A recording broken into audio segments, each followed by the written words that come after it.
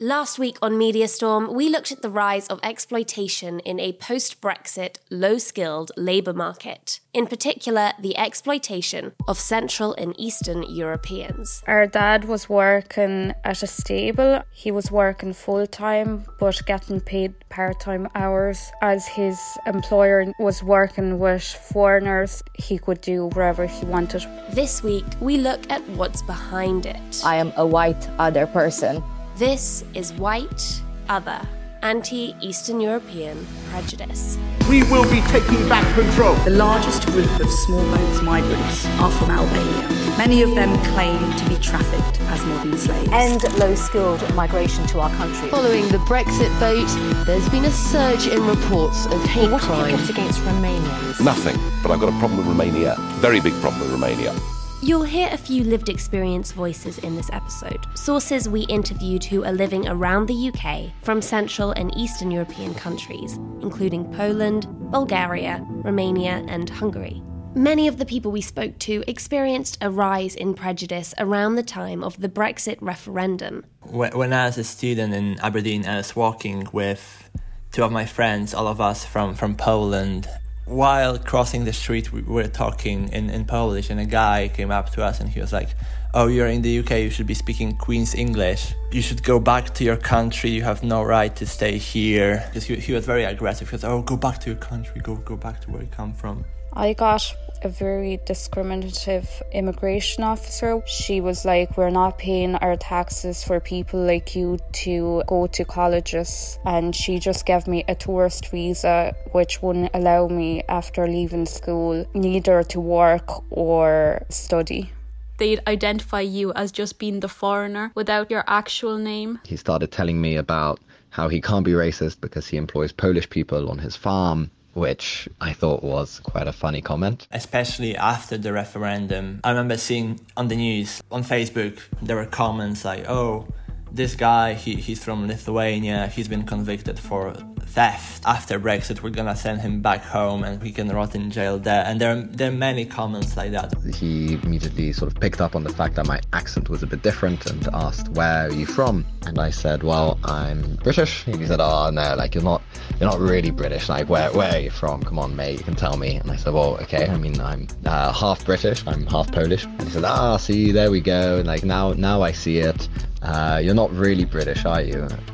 The referendum saw a significant spike in hate crime. 331 incidents were reported in the week that followed, compared to the average 63. 6 British teenagers are free on bail after being arrested on suspicion of the murder of a Polish man. It is being described as a hate crime. Anecdotal evidence suggests there's been a huge rise in cases of racist abuse in the wake of the UK's referendum vote to leave the EU. But it's hard to actually measure prejudice against Eastern Europeans when we don't collect any data. Okay, I was looking at data on hate crimes targeting Eastern and Central Europeans, but we don't collect that data. That's just not a category we acknowledge as in itself targeted and marginalised in a very, very deliberate way. This came up in the discussion between Helena, myself, and Dr. Alex Bulat during last week's recording. Alex is the UK's first Romanian-born counsellor.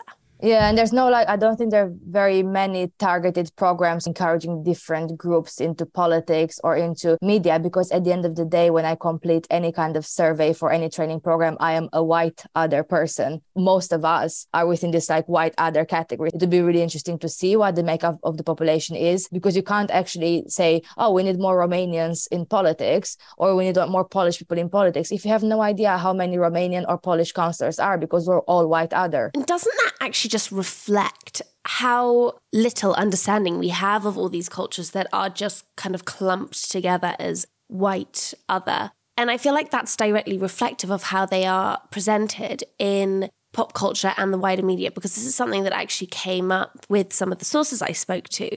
I don't know if you remember Borat, right? Sacha Baron Cohen's Kazakhstani caricature. This is Natalia. He kind of embodies all of these nasty assumptions about white Eastern populations. She is my sister. She is number 4 prostitute in all of Kazakhstan.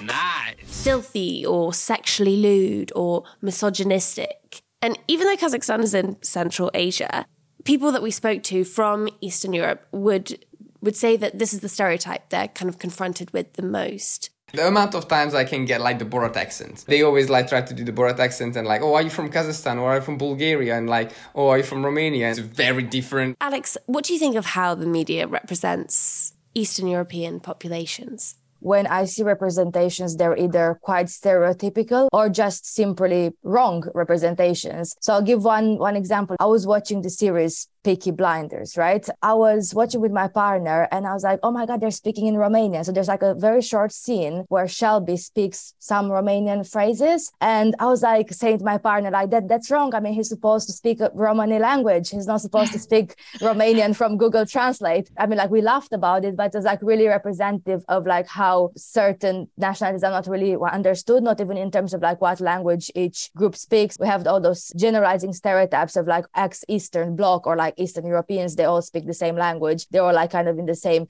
category where there's like so much diversity, not only within Central and Eastern Europe, but also within countries. So for example, in Romania, we have several ethnic minorities, including Romanian Roma people, Romanian Hungarian people, Romanian Jewish people. And like, this kind of diversity of our population is not really understood. When I was growing up, I think one of the biggest pop culture representations was Dorota from Gossip Girl. Yeah. But if Mr. Chuck can't tell him Mr. Carter is more attentive to a woman's... Enough. I'm not going to play Where's Waldorf all night. How much is it going to cost? How much? So she was Blair's Polish housemaid.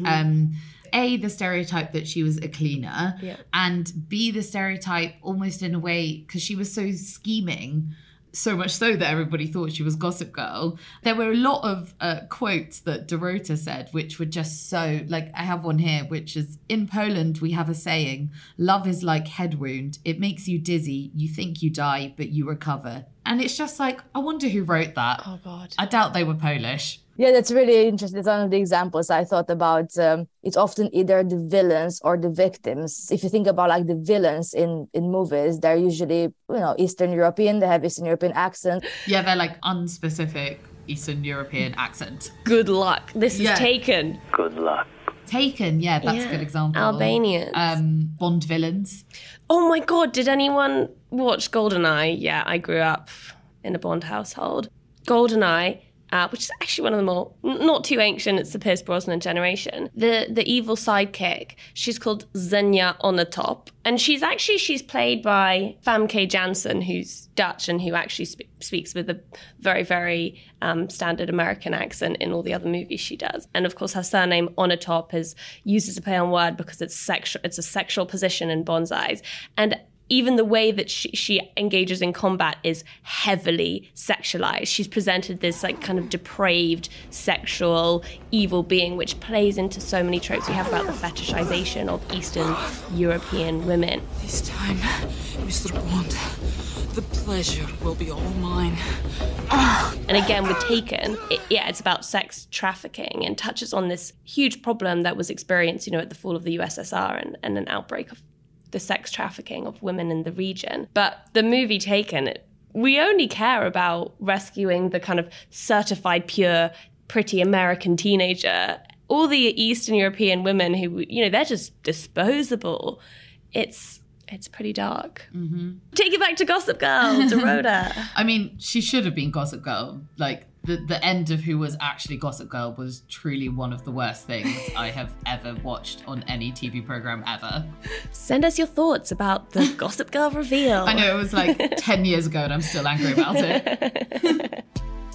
What are the roots of these stereotypes? And what do they mean for those nationalities living in the UK today? I put this question to two guests, historian Kash Tomaszewicz. I think there is very much a class aspect here. And sociologist Dagmar Mazinska. Eastern European workers have tended to be either portrayed as kind of low-skilled, temporary, undesirable workers who are stealing British jobs. There was a strong sense that Polish people, that they were beneath English people in terms of the work that they did. And as a result, they were there to be exploited. The flip side of that was that sometimes Eastern European workers would be portrayed in a superficially positive light as good workers. But that stereotype, it's not truly positive because what it leads to is justifying their exploitation by saying that they're good workers. What a lot of employers and the public assume is that, oh, they're exploitable. They will work harder, longer hours for lower wages. Dagmar summarises the modern history of Central and Eastern European immigration to the UK, beginning after World War II. And after the war, since Poland was an ally of the UK against Nazi Germany, the UK passed the Polish Resettlement Act of 1943, which allowed servicemen who were fighting in the Polish military to come over to the UK with their families. This was how Kasia's mother's family came to the UK. So my grandfather fought for the Polish Free Army. He fought on the side of the British, and they settled here. There was a lot of quite strong anti-Polish sentiment during that time. I think this is because it was a period of crisis as the UK was struggling to rebuild itself after a war that financially crippled it and also caused a deep sense of anxiety around who Britain was as a nation. And after that, obviously, the Cold War began. Behind the Iron Curtain, there was just a trickling of political refugees escaping communism. That was how Kasia's father's family came to the UK. Dad came over in the 1980s. There was the disintegration of the Soviet Empire, essentially. Again, there was quite a lot of anti-Polish sentiment, especially around people fleeing from the communist regime, I guess. I think this still stands. A lot of people consider Polish people to be quite hard communist people, hardworking proletariats, essentially, which is not how Polish people see themselves, of course. In 2004 with the Eastern enlargement. And at that point, you saw a significant mobility, right? Europe is on the brink of a profound change. 10 countries are about to become new members of the European Union. I think that was the first kind of time I started to experience anti-Polish sentiment. It was really strange as a kind of English-born Polish woman. During that time, I got the sense I was sexualized for it. People would kind of talk to me or look at me or interact with me in a way that I think was fairly uncomfortable because it presupposed that I had a huge sexual appetite. I think there is very much a class aspect here. You had a really bad outbreak, I guess, of hotbedding, a custom where a number of people will share the same bed, but they will take it in shifts. So that's really good for shift work, but obviously really bad in every other aspect. A flat that wasn't a flat, a bed that wasn't a bed, tiny living quarters that were not fit for humans. And also I think a general sense in the population as a result of this, that Polish people, even though they were victims of exploitation, were implicit in their own victimization. They were the architects of their own demise. There are a lot of discursive strategies that people have employed to somehow make the experience of hatred by Caucasian ethnic groups sound more tolerable, such as xenophobia, or also the term cultural racism. Oh, we don't dislike you as a people. We have nothing against you. You're just a different culture. It's just racism. Why do you need a different term? Let's take a quick break.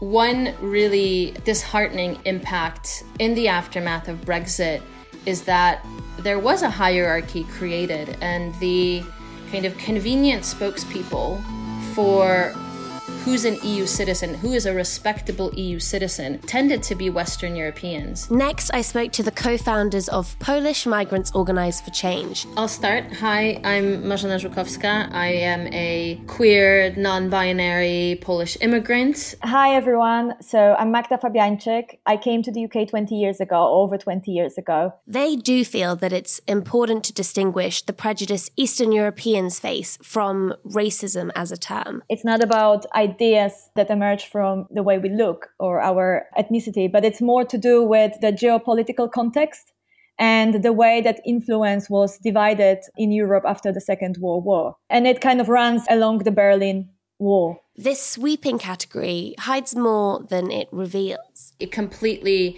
erases the diversity of it. Polish and Eastern European identity is so incredibly diverse. And I think one challenge we constantly face is that it's often constructed as being synonymous with white, Catholic, heterosexual, cisgendered, right? You can be multiple identities at the same time. You can be Black and Polish. You can be Muslim and Polish. You can be part of the Roma community and be Polish. And really, it's in those intersections that we need to be interrogating how marginalization functions. Otherwise, we continue to get this blanket pitting of Eastern European migrants, for example, against other migrant communities, which is not just destructive to social movements. It's convenient for the government to use various scapegoats when it makes sense to them. What gets lost in this sweeping categorization? So I am partly Yugoslav, but I never set foot in Yugoslavia. I'm sitting down now with journalist and producer Jelena Sofronijevic to talk about Balkan Slavic diversity and what we even mean when we say Eastern European. Jelena, tell us first about your personal connection to this topic. So, though both ethnically Serbian, my parents came from different places in the then socialist Yugoslavia. They met in the UK and they brought me up in the diaspora. Some of your family came over with the European Voluntary Workers Scheme after the Second World War, which continued this pattern of immigration for labour that has played such a role in how Eastern Europeans are perceived and valued in the UK. With this scheme, the UK recruited war refugees to plug manual labour gaps that emerged after prisoners of war were released. Tell us about that history.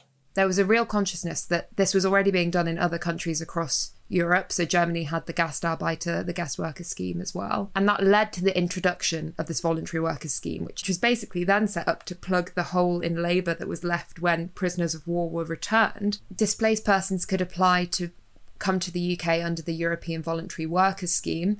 They would have a mandatory 3 years service in a specific occupation that would be chosen by the government. So normally it was something like mining, agriculture, engineering, road service, some kind of manual labour. And after they'd completed that 3-year term, they could apply for any job and they were granted indefinite leave to remain. There was a real pressure on Parliament's side to get government going on a scheme like this, to act quickly in order to get the best of the pick. So, for instance, Ukrainian women were often prejudiced against because they were deemed to be of, quote, peasant stock. And that's something that I think is a real gap in our media, in our reporting, that it's almost like individuals must fit this binary where you are either an economic migrant or a political one. And actually, there are so many cases where that line is blurred. What you point to is something that's come up time and again in this topic. Derogatory perceptions of Eastern Europeans that are rooted in a history of being valued and treated as disposable, cheap labour.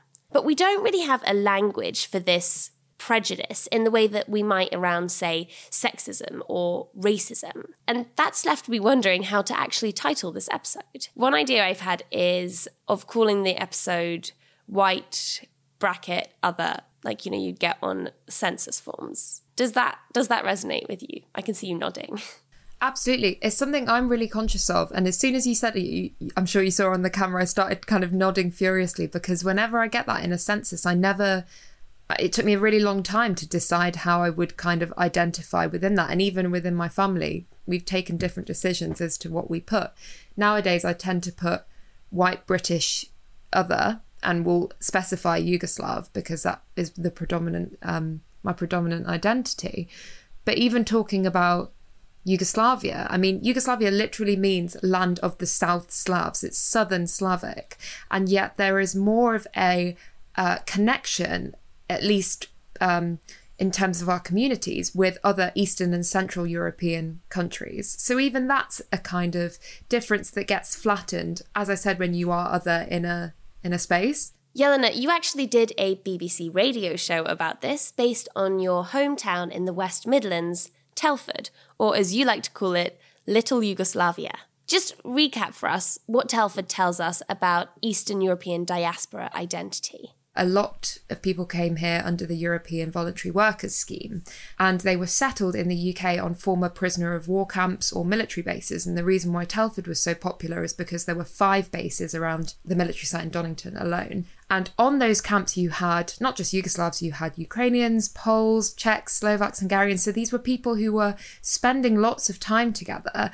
There was a sense of community. It's in part a practical reality, and it's in part a necessary solidarity that you have when you are othered as an immigrant. It's made me very conscious of Balkan and Slavic solidarity in the UK, just any kind of non-Western European, actually, solidarity. A kind of anecdote to describe the connection that Yugoslav countries feel to each other is how every time the Eurovision Song Contest rolls around, we're happy to support any single country that looks like it has a chance of winning from the former Yugoslavia. Actually, this year, the song that we all really backed was Moldova's entry by Zadob Zadob,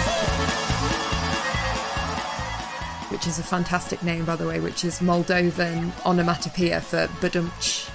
And their song was about a train ride that goes between Romania and Moldova. And it features the same train track rhythm that's very common to the music that we have in Yugoslavia.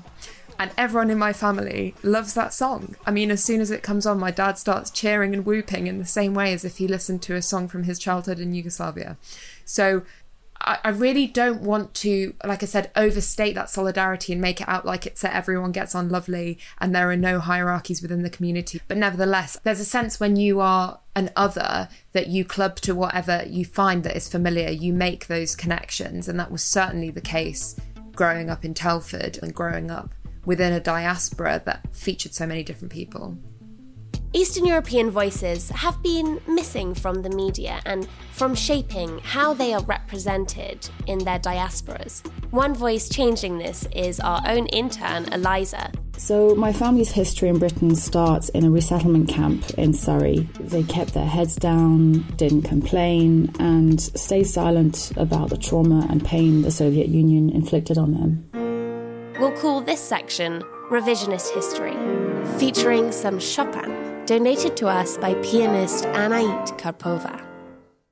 My great-granddad was a Polish Jew from Lvov, which today is called Lviv. So he was sent to a military prison when the Soviets took over as a member of the Polish army. But during the Second World War, when the Allies were in need of more manpower, they actually conscripted these soldiers to fight for them. The Polish government had some issues with fighting alongside their Soviet oppressor. So Churchill and Roosevelt promised them that in return, Poland would recover some of its land from Russia. Ultimately, they broke that promise. So the way Poles today are taught about Polish-British relations during World War II is that it's marked by betrayal. That's something that you don't get in British history classes.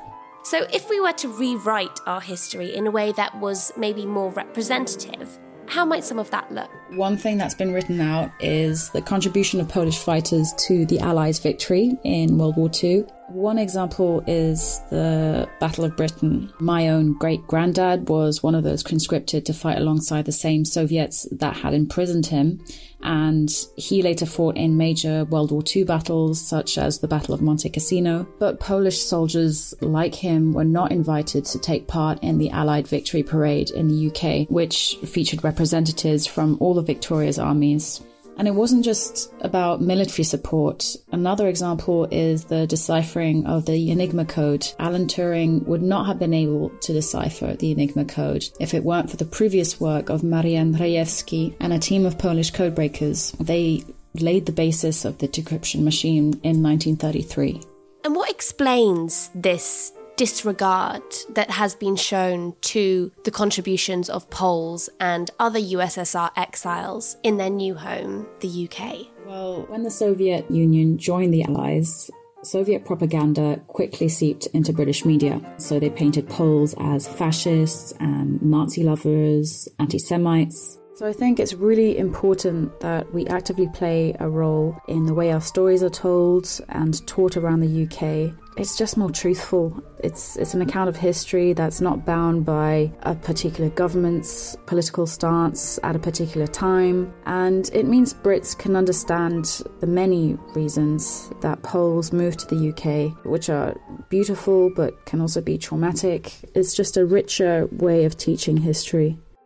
We made this bonus episode as a follow-up to last week's investigation, which showed a rise in post-Brexit black market labour, and a new era of exploitation of Eastern European workers. Please do go listen to it, share it, and let us know your thoughts. Our next investigation will look at polyamory, love, and the limits of the law. As always, thanks for listening.